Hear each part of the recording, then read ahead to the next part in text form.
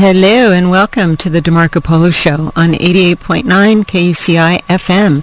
In Irvine, we are broadcasting from the University of California Irvine campus, and we're on the web at kuci.org and iTunes College Radio. I'm Barbara DeMarco Barrett, and it's Monday, August 13th, 2012, and this is my summer show, and the aim of it is really to focus on Southern California people and issues. And today the focus of our show are the sea creatures, namely sharks and sea lions, seals, all those creatures that we love that we rarely see unless we're out there, unless we're working to help them. And so my guests in the studio are Dean Gomersall and CJ Bahnsen. Say hello, you guys. Hello, Barbara. Hello, Barbara. Hello, everyone. The first half, we're going to focus on sea lions and whales and the Pacific Marine Mammals Center. And Dean Gomersall, he's an animal care supervisor and facility manager at the Pacific Marine Mammals Center in Laguna Beach. Laguna Beach, yes. Laguna Beach. So, gosh, tell us about the center and what you do there, how long it's been there, and its aim. The center's an amazing place. It's been there since we've been running since 1971. It is the oldest marine mammal rescue on the West Coast. It was started by a couple of lifeguards that basically wanted to help these animals. There was nobody to help them, and so they started the place in their backyard, eventually moved to a smaller facility, and then in 1975, the city of Laguna Beach let us have their old horse barn they used to use for their police. Oh, really? Yeah, it's really neat. It's still a barn. We still have the barn look and everything, but now it's surrounded by pools where we rescue any marine mammal on the California coastline in Orange County, anywhere from Seal Beach all the way to San Onofre. Mainly California sea lions, harbor seals, fur seals, elephant seals, and any whale or dolphin out there that needs help. So what was going on in, you said 1981? 1971. 1971. What was going on that this center needed to be created? There was animals on the beach that were washing up, and basically they would either just push them back out, or they'd actually put them out of their misery and bury them right there. And who were they? Animal control people? Animal control, the lifeguards, the general public. There was nobody really to police it until the next year, which was 1972. Happened to be the Marine Mammal Protection Act started then, so we were a little bit ahead of our time. So that was kind of neat. So, and then how did you get into this sort of work? I used to work with marine mammals at a marine life park, and I decided that I wanted to still work with marine mammals, but I didn't want to work in the park atmosphere anymore.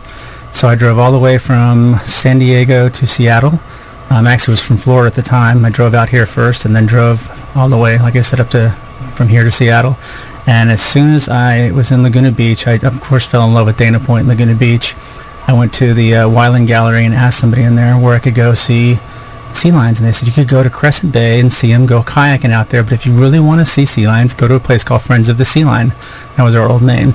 And I walked into the place. It was during El Nino, just right before El Nino. And there used to be a gift shop inside. So I walked to the gift shop, and then I looked into one of the offices, and there was a fence at the door of the office. And I looked inside, and there's two sea lions in there, one on the desk, one on the ground, papers everywhere. The phone was off the hook. There was animal matter all over the papers. You could hear the phone just, that's it. I go, I love this place. I want to work here. This is great. There was not enough room for the animals, so they had them in the gift shop. They had them in the offices, and I went back to Florida, got all my stuff, and drove out here. And I volunteered for 8 months, and then got hired on. So I've been there 14 years. So, backing up before that, even where did your interest begin? When I was a child in Florida, I loved the water. I'd leave the house in the morning when we were on vacation in Sanibel Island or wherever we were, and I'd be gone all day long at the beach. In my backyard we had a lake. I'd get my snorkel gear on, and I just loved that. Ended up getting a degree in marine biology when we moved to Texas, and then went back to Florida to get my graduate degree, and found out I couldn't afford that, so ended up working at a marine life park in Orlando for almost 8 years. And then I trained animals for a short period of time at Universal Studios before I decided that this wasn't for me anymore. Interesting. Well, I didn't know that. You didn't know that, CJ? No, I didn't know he trained animals at Universal. That's controversial these days. Yeah, it is. It is, yeah. So, okay, so Before we were talking, and I made you stop talking about what was going on in Irvine this past weekend with the sea lion rescue. Yeah, it was really interesting. We get some. The one thing that's really great about the center is you never know what you're gonna do that day or what's gonna happen. There's always surprises. And this last Saturday, I actually went into work to do a practice on an elephant seal. We were going to tag an elephant seal with a satellite tag, and so I went in the morning and we did a practice run through on it. And that's all I was going to do. So I got on a train to go to Del Mar and go have fun and stuff. And as soon as I got on the train, my boss called me and said, "Dean, what are you doing? There's a sea lion that's going up the channel through the back bay of Newport and up into Irvine."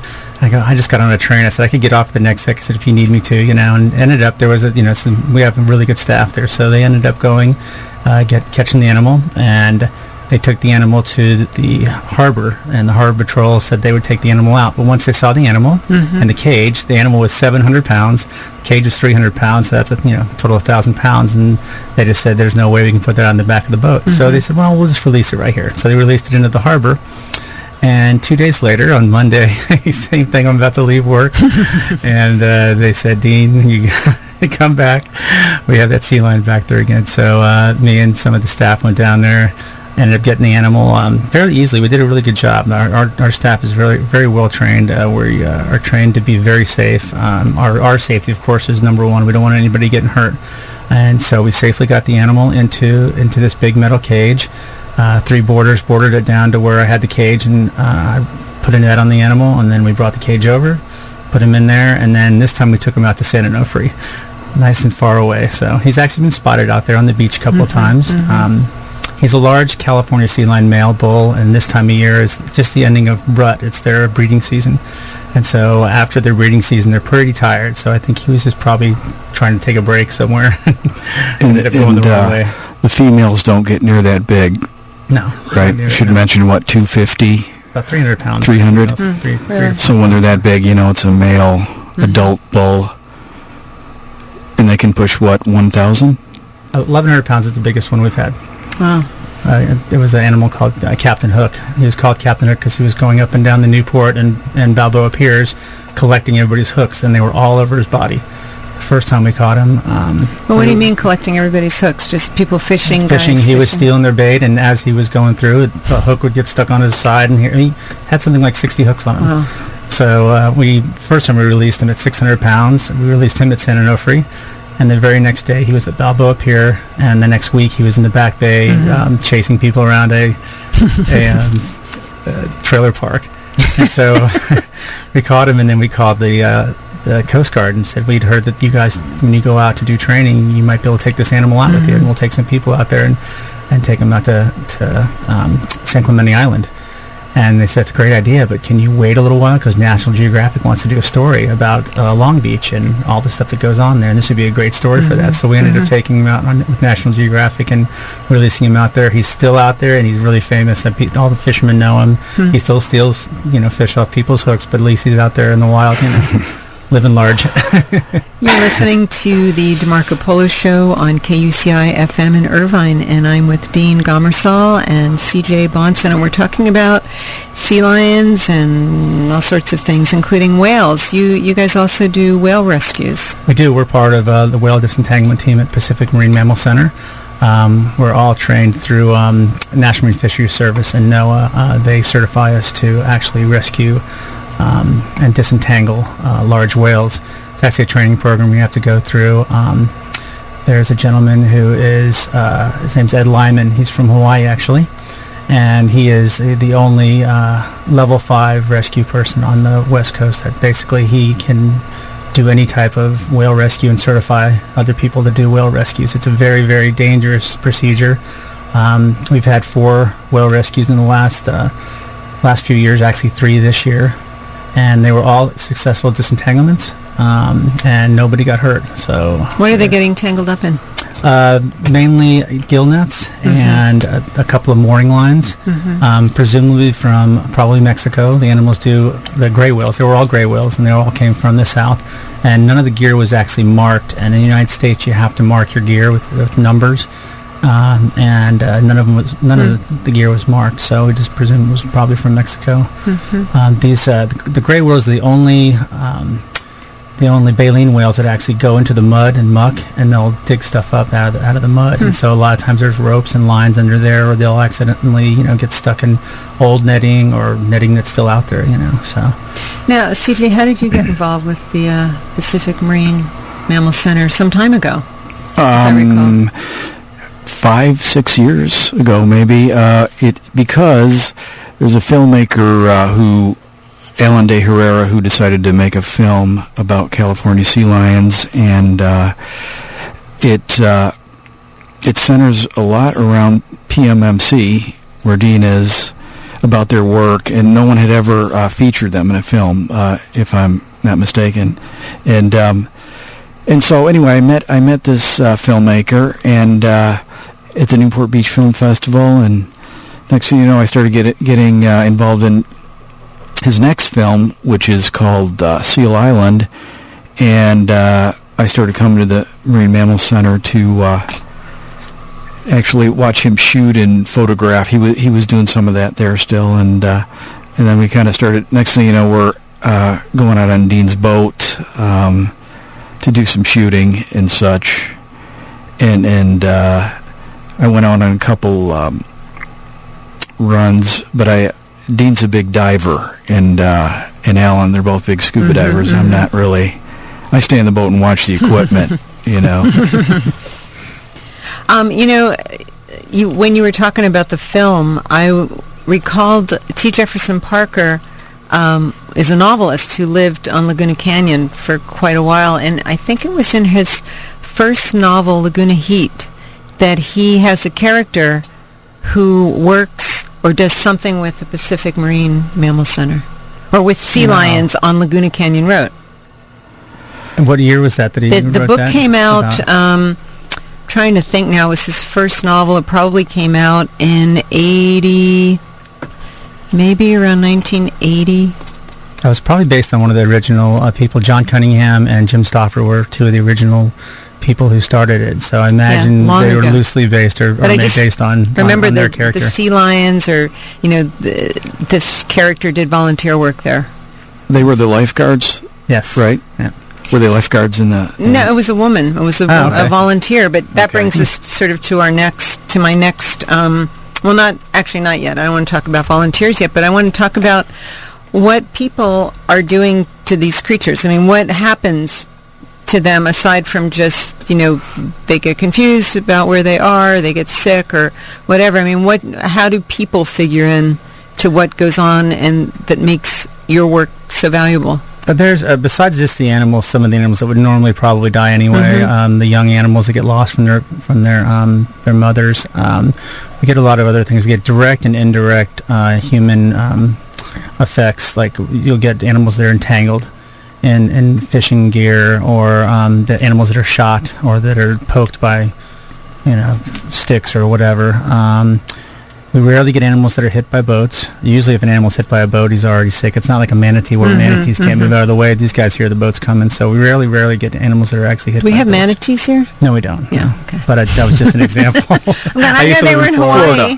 I was Florida days. Florida. A lot of those guys get hit by boats because they just can't move out of the way fast enough. Yeah, because they're just slow. Sea lions and such are a little faster, so we get a lot of indirect stuff, though, too, where you'll get there's a thing called domoic acid poisoning, and it basically is from a diatom that blooms when all these rains in California happen all of a sudden. You have all this farming and people's lawns and fertilizer out there, and all of a sudden the rains come and all this goes into the water. Well, that blooms this certain diatom called pseudonychia, and when it goes through the food system and gets ingested by fish and then eventually by sea lions, it becomes a neurotoxin, and then it's any animal that's eating a lot of food at that time. And at that time, which is the springtime, that's California sea lions and common dolphins. Those are the two most common species we see domoic acid poisoning in. We had a huge year about 10 years ago where we had over 112 animals at our facility. And it was just like a triage unit. It was just every pen had 4 or 5 big females in it, and we had sub-Q lines and all the animals just trying to keep them alive. And was that because of a lot more rain that year? It probably was just... Was it related to that? Probably a dry spell before that, and then all of a sudden a lot of rain, and also high temperatures. It's like a red tide, but you just don't see it. Sure. You know? It's a bloom. So is the center, is it a nonprofit? It is a nonprofit. Then where do your funds come from? We get the general public that comes and visits. We have a great development director, Melissa Shaka, that she gets grants for us, and we throw fundraisers. All kinds of things. Yeah, and you can actually go on our website, pacificmmc.org, and check out ways to help. So, how do people help? I mean, because I'm assuming you use volunteers. We do use volunteers. Without volunteers, we would not be running. They're definitely our backbone of our facility. What do they do? There's different types of volunteers. The animal care volunteers, you have to be 21 years old to volunteer, and one shift a week, basically. And it's generally about 7 to 12 and 12 to 5-ish, right around that. Those are the two shifts, and just one shift per week. A lot of people volunteer more than that because they love the center so much. And you basically take care of the animals. You learn everything. It's not like we have a rescue team and a cleaning team. It's like you start off with cleaning and feeding the animals, administering their medications and their vitamins, and then you just move up from there. You know, you become an animal handler when you have to. You actually start doing rescues after a while. And it basically is as much as you want to do. I mean, I started as a volunteer, and I guess I was lucky enough to start during El Nino, where I got thrown right into the fire. You know, so then we also have volunteers in education and our gift shop. Obviously, education is a huge part of Pacific Marine Mammal Center. We have a camp going on right now, actually, and then throughout the year we have classes that come through. And our goal is to not have any animals at our facility. And by education, that helps a lot. You know, education.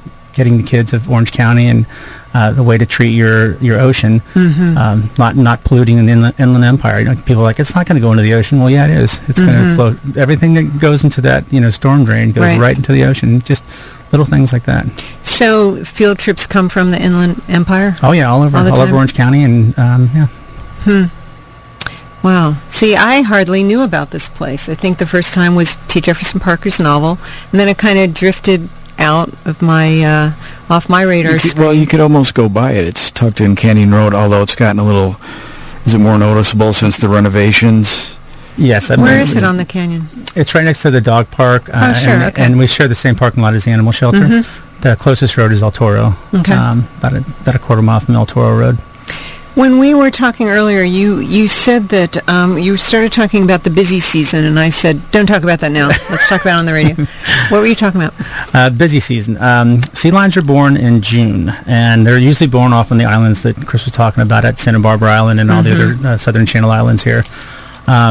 So obviously they can't get over here because they're way too young until they get to about 6 months old, which is December, January. At that point, we have big winter storms happening, so you got these little sea lions that think they're all bold and stuff, and they go swimming one day out a little further than they should, and then they get lost and end up on our coastline, and they still need mom, and unfortunately they've lost mom, or something might have happened to mom. So then they start showing up in January.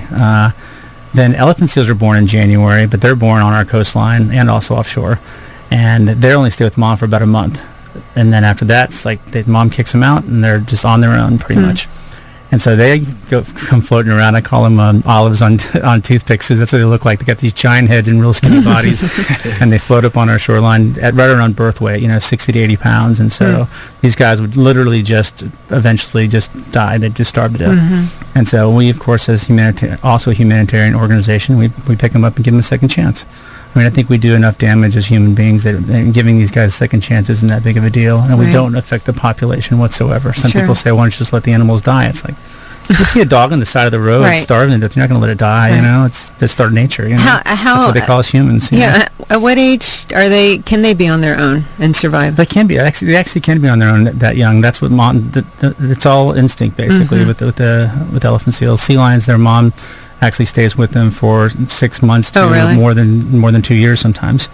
And then harbor seals are born in March, and so we start getting them in April. So you see we have January, February, and then April. We're getting 3 of our main species in, and by, I guess our busy season would be probably February through June, where we might, like I said, have upwards of 100 animals there. I don't hear much about it anymore, but I recall this was a big problem in San Francisco along the wharf, which is seals up on boats. And I know a while ago that there was an outcry of all the seals down in the Newport Summer Harbor. of the Sea Lion. I think it was sea lions. Yeah.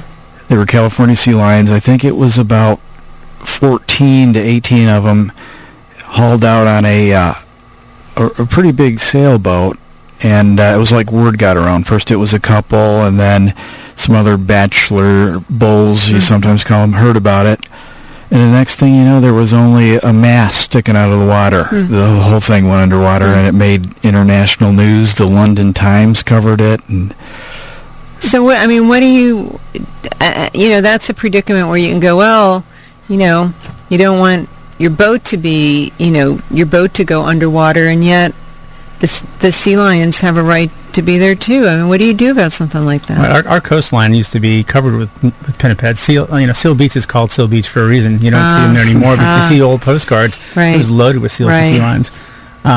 So they have to sleep somewhere. And so basically, if you're a boat owner, which I'm a boat owner, and if I had it on a mooring out in Newport, I would make sure to there's things you can put around your boat to stop the animals from getting on there, and if you go out there, you'll see the big orange Home Depot buckets on the back, and there's that orange safety wrap that you can put around your boat.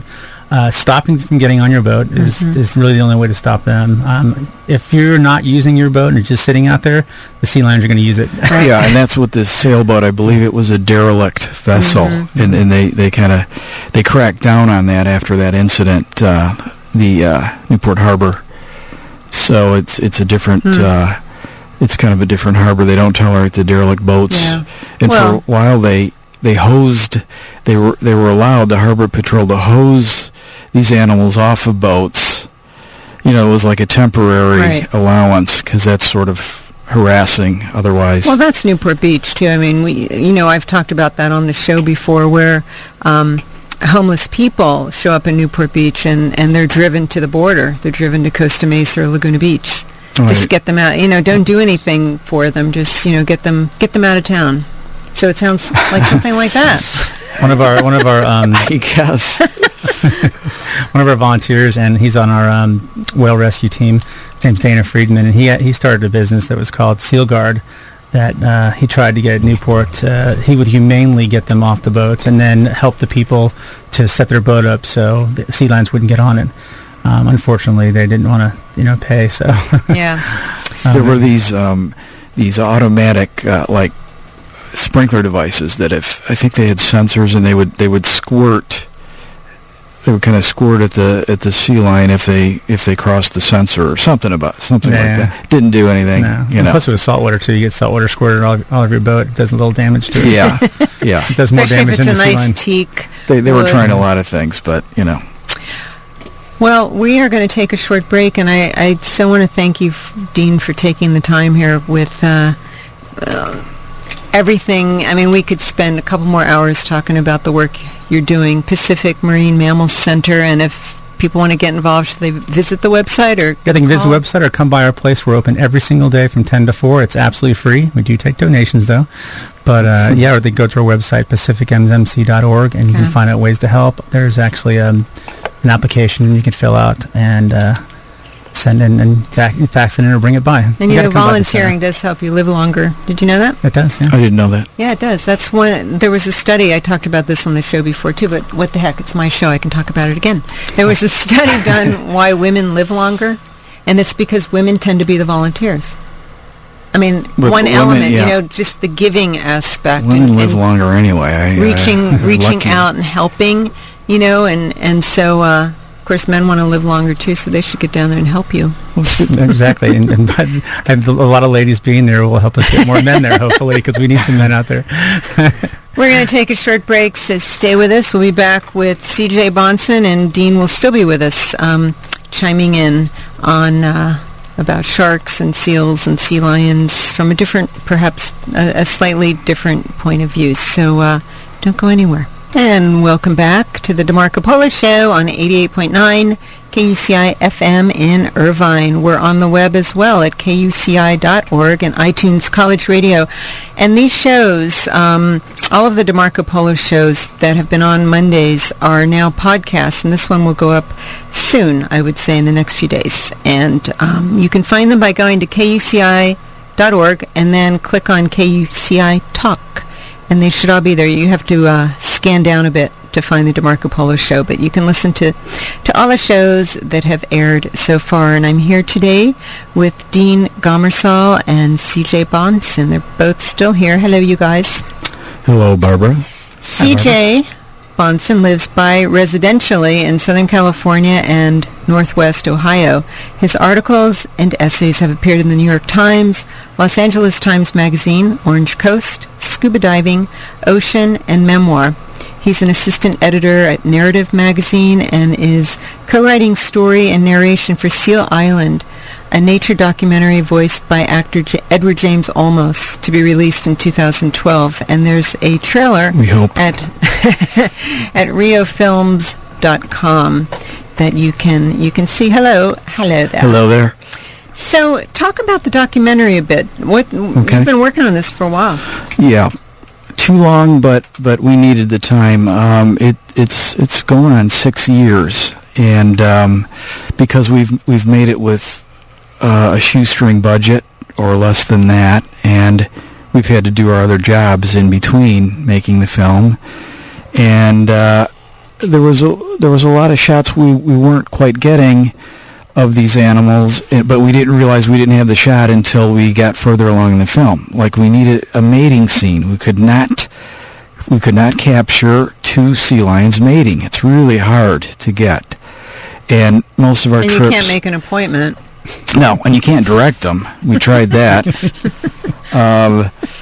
We asked for a bit more passion, and you don't get that. So most of these trips, by the way, were out to San Nicolas Island, which is the westernmost island of the Channel Islands chain. So what would that be across from in terms of Southern California? Ventura, about 72 miles off Ventura, and we would leave out of Point Magoo. We had to get clearance from the Navy's Public Affairs, and they did a background check on us, and Dean's been there to that island a couple times as well.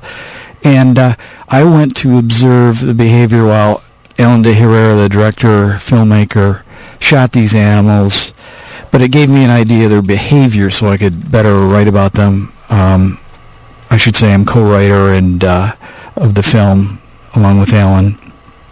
So it's a phenomenal island. It's like the land that time forgot, except there happens to be a little tiny Navy base called Nicktown way up in the corner, but the rest of it is Why hasn't it ever been exploited? I mean, why hasn't it ever been turned into a tourist? Because the Navy also happens to test missiles off there and do Navy SEAL operations.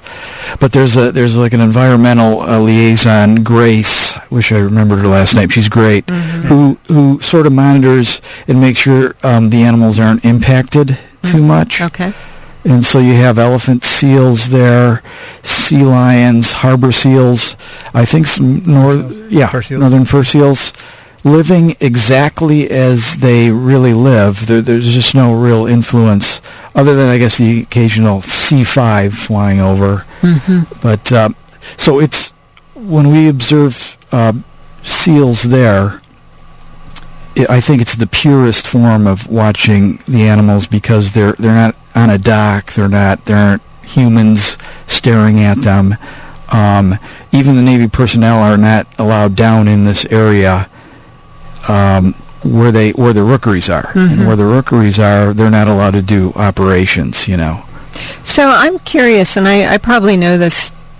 I probably know this somehow, or it's tucked back in my brain somewhere, because I've known you for a long time. But when I first met you, you were not writing about creatures of the sea. I mean, you've written some essays, articles. Now, you were doing other types of work, and so when did it change? I mean, what happened that you started writing essays about swimming with sea lions and seals? Well, it's similar to Dean's almost conversion when he first went to the Mammal Center and he saw what it was like.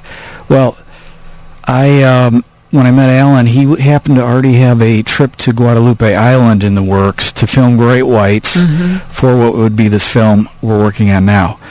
And it involves cage diving. I think the island is about 150 miles off the coast of Baja. You see this island in Shark Week all the time now because it has Shark Week?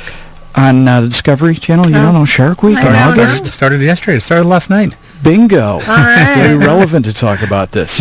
And so they now feature the waters off that island because it's so clear there. You'll get over 100-foot visibility on a good day, whereas you don't get that in Australia or South Africa. The waters are murkier. So anyway, we went. The next thing you know, I thought, I'd like to, maybe I could pitch that to the LA Times. I was freelancing. And I pitched it just on a whim, and she jumped on it, Catherine Ham, travel editor. So next thing you know, I guess I'm going. And I had never, I wasn't even a certified diver. I had never been on a long voyage, and it's called a liveaboard because you're living on a boat for 6 days. And it took 22 hours to get down there. And it puts you in a wetsuit, and they put a 60-pound weight vest on you, and then you go down in the cage, so you don't float around. You're in this weight vest, and you're down for an hour at a time. And didn't see the first shark for about 45 minutes, and then Alan was right next to me filming, waiting to film, and he tapped me on the shoulder and he pointed, and I saw my first great white coming out of the murk, materializing, coming under the cage. And the cage has got, it's like Swiss cheese. You can look right through it. Right. And it was a 15-foot female named Scarbird, I think. And she was so beautiful that I forgot to be, scared. And there was no Jaws fear at all. And that moment is what started my whole, the sea creature fetish I now have. So interesting. Yeah. So you've written beautifully about a lot. So many of your experiences, and and I wonder if you would read. Will you read the beginning of this? This is an essay. I'm looking at an essay that was in Orange Coast magazine. Oh, it's mine. Okay. It's no. Will you read this other thing? No, it's an essay that was in Orange Coast magazine in the January 2012 issue in the My Orange County column, and just read the beginning, just like down to the hiatus. Okay. Because this is so much about what we're talking about, where so much is happening with sea lions and creatures of the sea due to our own humans, either ignorance or entitlement or survival. I don't know why we do what we do, but. Well, I'll try. It's a little bit dim in here. See if I can read this. Thank you. I could use a little more light. All right. Okay. Well, this was called A Scrap for the Profaned, and my editor is Marty Smith on this. He's the editor-in-chief at Orange Coast, one of my favorite editors. And it goes like this. Alan and I have just emerged from the mouth of a slip in Dana Point Marina, each of us trying to control the drift and yaw of our kayak. The evening current is a rippled conveyor belt taking us with it as we paddle between rows of yachts and sloops. We're not long underway when I hear moist, heavy breathing from behind. I look back to find a lone sea lion trailing us, head lifted above water. A juvenile male, judging by his size and dark color. Something hangs from his mouth. Seeing it too, Alan asks, "Does he have a fish?" "I don't know. If he does, why doesn't he swallow it?" Usually, a cruising sea lion has a surface and dive rhythm, going under for a time, then re-emerging somewhere unexpected, as if teleported. But this one in our wake stays at the surface, and there's There's a heaving sound to his respiration. Something's wrong, but what?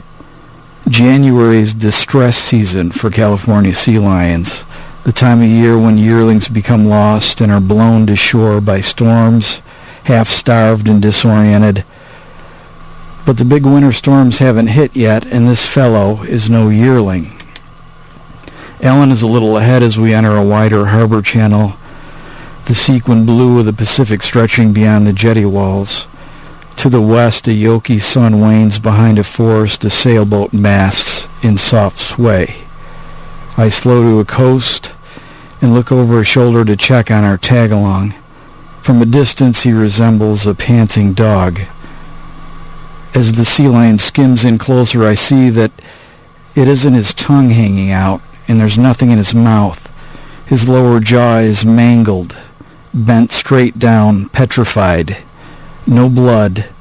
The traumatic injury is not fresh, and the jawbone has had time to re-knit itself to the skull at a tragic angle. We drift in wordless pity for this being that scuds in close, coming nearer than a healthy wild sea lion would. Onyx eyes peer at us, dark chocolate fur sleeked wet against his form. What do you think happened to him? I ask Alan, a nature filmmaker who has documented the lives of California marine mammals for many years. Probably a seal bomb, he says, hooking one end of his paddle to my bow to join our boats. Fishermen will stick one inside a dead fish, light it, then toss it to a sea lion. Yikes. That was C.J. Bahnsen reading from A Scrap for the Profaned in Orange Coast Magazine, January 2012. And it goes on from there, but... Those were Dean's kayaks, by the way. We departed from his boat. Thank you, Dean. You're listening to the DeMarco Polo Show on 88.9 KUCI FM in Irvine. I'm with C.J. Bahnsen and Dean Gomersall with the Pacific Marine Mammal Center. And we're talking about sea lions and whales and seals and sharks and creatures of the sea. So let's talk for a minute about this, just for a short minute, about writing essays and how this one began. Did it come out in just one spill, or what? It did. It kind of came out in a spill where they all don't do that. And like my other nature essays, I didn't just go home and write that essay. I did journal it though. Right after it happened, I just kind of wrote a logistical journal of what happened. No, but I keep a nature journal. When something happens to me out in nature, I will make an entry about it. So it's not a daily thing. And I think a year went by after that happened, and it was still itching at me. And I don't know what. That's how it happens. Suddenly, you can't not write about it, and. Is this how it began? Alan and I have just emerged from the mouth of a slip in the Dana Point Marina. Yeah, I think so. I tried to change that open, and it didn't want to be changed, And with an essay, you have to submit it on spec, meaning the whole thing has to be written already for the editor to decide yes or no. And I knew Marty, was always that way. And he really, he did a great job helping edit it, but not a lot of things were touched, which is a compliment to me because he is a stickler about finding things wrong with a piece. Yeah, it's a great piece, and you have another one in Ocean magazine, right? Ocean, the one that I didn't think to find before we came about swimming with a sea lion. Or a seal? Harbor seal. Harbor seal. And that was at Little Corona, which we were just talking about earlier. And I was out there alone snorkeling. Lifeguard was off duty because they have a little lifeguard chair there. I don't know if there's ever a lifeguard down there, to be honest. There is, actually, in the summer. Busy summer days. Right. And because you live right by there. I went out there and I was swimming around, and I got out toward a kelp bed, and they've restored some kelp there, and it's really gotten, to be a nice kelp forest or kelp garden out there. So that attracts sea life. And I was out there, and all of a sudden I'm looking down towards some kelp, and a big gray, blurry thing went by, and it scared me so much I swallowed some seawater, through my snorkel. Maybe I spit it out, and because it was just eerie and it was pretty big. And then I kept going, and it happened again. Same thing. I swallowed some seawater because it was just so spooky. This thing was just like there, and then it wasn't there. Well, I thought it could have been, I probably thought it could have been a something menacing because it was. I wasn't thinking a great white. It's just something. Right. It was ghostly. Yeah. And so, next thing you know, it's a harbor seal peeking around at me, and she had these. I call her female, but I'm not sure. Big, plum eyes, and they're so shy. They're shy compared to sea lions. Is that fair to say, Dean? Yeah. Yeah, and they're timid.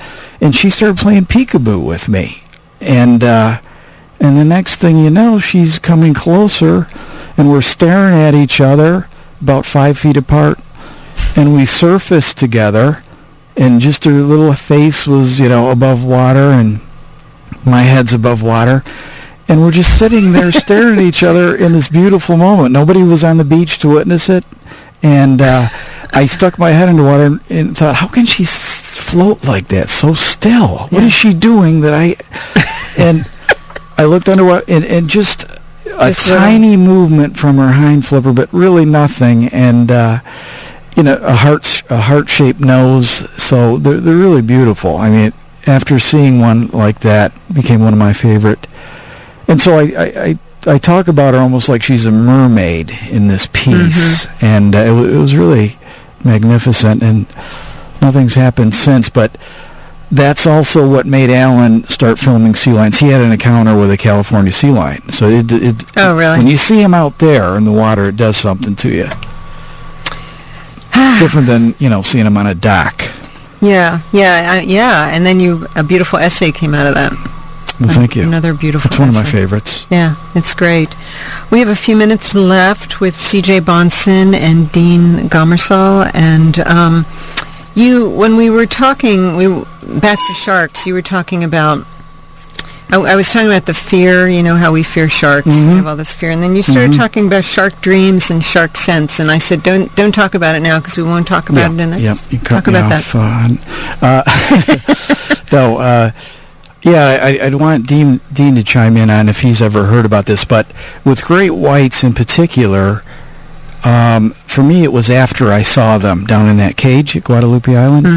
They invade your dreams, because they're such a primordial, they're linked to us on a deep primordial level, like other things. And so it was kind of like a haunting, and they were more chilling in my dreams than they were in, the real experience. Because I guess you start thinking, what if one would have come through the cage, or what if I was really there with them? This is a dream, but it's true too. But I'm not sure if people have had dreams about gray whites before they're going to go see them. But it's talked about in Devil's Teeth, that book written by a woman from Sports Illustrated. Okay. Shark dreams, but it was a phenomenon I never had happen, where I had the experience with them and they invaded my dreams and kind of haunted me a little bit. But it was kind of nice, though. Have you heard of anything like this? I've never seen a great white out in the a live great white underwater, so I've had shark dreams before, definitely. Without, yeah. Yeah. I'm always, when I'm in the water, I try not to think about it, but every once in a while you think about it. Like you said, when the harbor seal went by you, the first time you see that California sea lion, zip by you, you're like, okay, yeah, this is a sea lion. Just because they're big. And when you're out in Santa Barbara Island, it's only a 1.3 mile island. There's nothing out there except for sea lions, and that's where great whites are. That's what they eat. And so they're out there, and so you're always kind of looking behind your back a little bit. You really can't worry about them because there's nothing you can do anyway. If a great white wants to eat you, he's going to eat you. There is I try not to worry. Right. There is something called shark sense that divers have talked about, where you feel one, you feel the presence of one without seeing it. Yeah. Can you know? Yes, I could have sworn I saw one time, and it was I was getting ready to get on a boat right off the rookery in Santa Barbara Island, and there was our education coordinator at the time, Meg, was snorkeling about 40 feet away from the boat, and I see what I think is a tail in the murky water. I don't know if it was my imagination or whatever, but it's heading towards her, and I'm like, I could sit here and yell, say, Meg, get over here, or I can say nothing at all, because nothing I can do anyway, except for freak her out. And I wasn't sure that I saw anything.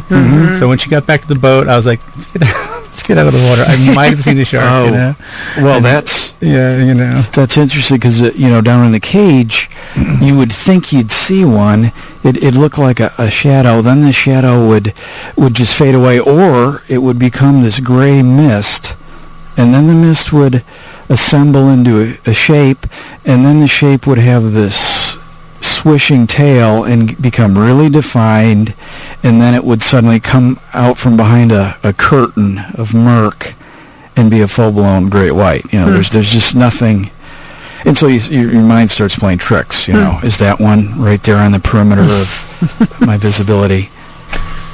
Well, we are at the end of our time. What should we leave listeners with? Well, one thing or two things. One is your the film trailer for your documentary is at riofilms.com. That works, and we also have a fan page on Facebook, which is SealIslandMovie.com. So please fan us there. Some great photos of behind-the-scenes animals and such. And the Pacific Marine Mammal Center's website is, again? PacificMMC.org. Okay. And again, we're open every day, 10 to 4. Yeah. Please come on by. It's different every day. And if you out there are looking for something to do to make yourself feel good. Or to live longer. Or live longer. Like that idea. Or live longer. Reach out and volunteer. Call the Pacific Marine Mammal Center and give help. Help these creatures, because they need it. We're at the end of our time. We'll be back next Monday at 5. Until then, you're listening to the DeMarco Polo Show on 88.9 FM KUCI in Irvine. Good night, folks. Thank you, Barbara.